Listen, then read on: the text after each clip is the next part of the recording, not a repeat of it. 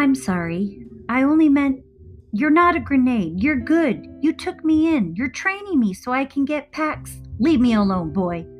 Her voice was low and wire-tight. "Wait, I think it's stupid to waste your life out here for some kind of punishment. I mean, maybe that guy didn't even care about that book. Maybe he won it in a poker game the night before. Maybe what he cared about was, I don't know," Peter steeled himself, "being a teacher or something." At the word teacher, Vola shot her chin at him, but he didn't look away. "Yeah, maybe he wanted to be a teacher. So maybe you should do that for him. But you'll never know. So I think you should go out and live your life. I'm just saying that whatever bad thing wrecked you before, you could start over like the Phoenix. And I know what you're saying. You're not wrong. But get out of here now. Leave me be." Peter started to argue, but his words withered at the sight of her sitting so still, head so high, tears now rolling down her neck. He wrapped the sorceress's controls and then climbed down from the hay bales and picked up his crutches. The silence of the barn felt enormous. Okay,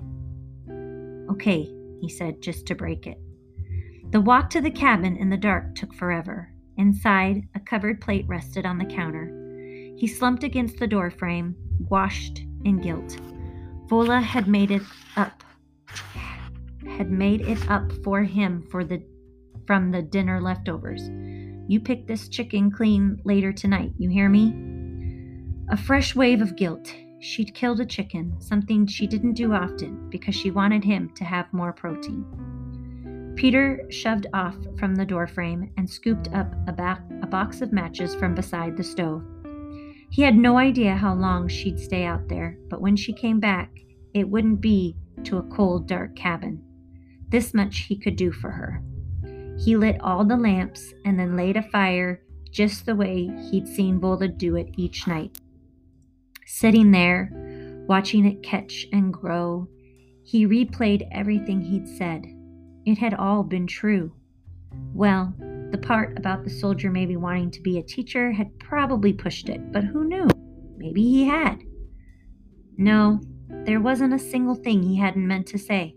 Nothing he regretted.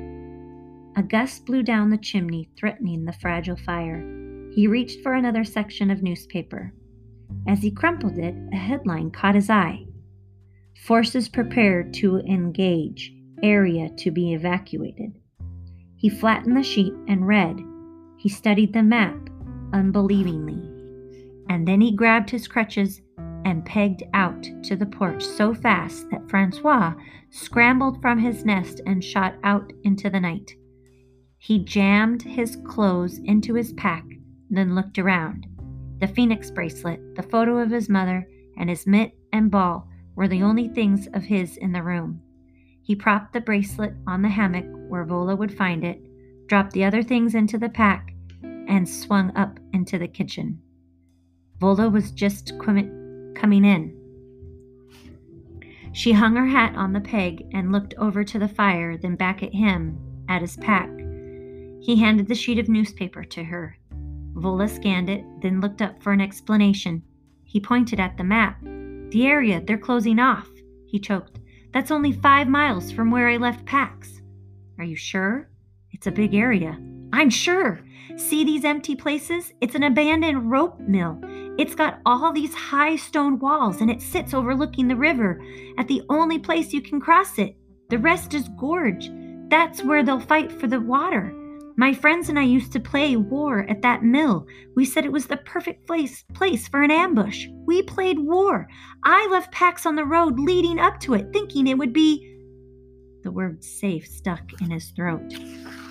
He shot up and lurched over to the pegs at the door to grab his sweatshirt. "Stop. They're preparing for the battle there. Don't be crazy." "It's not crazy, it's right. I know it now.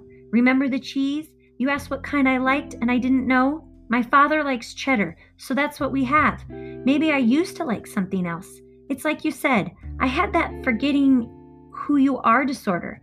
I didn't remember what was right and what was wrong when I left PAX, but now I do. Now I know I need to go there. I know that." All right, maybe so. But you're still on one leg, boy. It is impossible. Look at this distance. Vola sat down with the map. No, I've wasted enough time. I'm not listening anymore.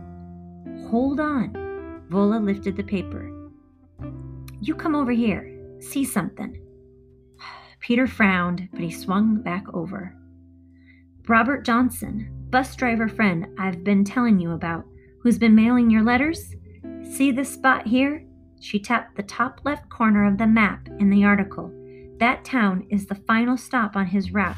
He passes through here at 10 past 11 Tuesdays and Saturdays, and this is where he pulls up at the end of the night. What if I put you on that bus tomorrow? Seems like that would save you at least 250 miles, leave you about 40 to cover on your own. You listening now? Peter dropped his crutches and sank to the chair, jelly-legged with relief. You'd do that for me? Only 40 miles? That's nothing. No, 40 miles across woods and hills on crutches is not nothing. 3 days at least, I'd figure, and it'll just about kill you. But I think you can do it. So you'll stay the night now? Deal? Peter took her hand and met her gaze. Deal. Looking at Vola, her face still tear-streaked from what had happened in the barn, he knew he couldn't leave things as broken as they were, and he didn't have much time to fix them. Deal, he said again, on 3 conditions. So he's flipping the script, and now she has to agree to 3 conditions. Very nice, Mr. Peter.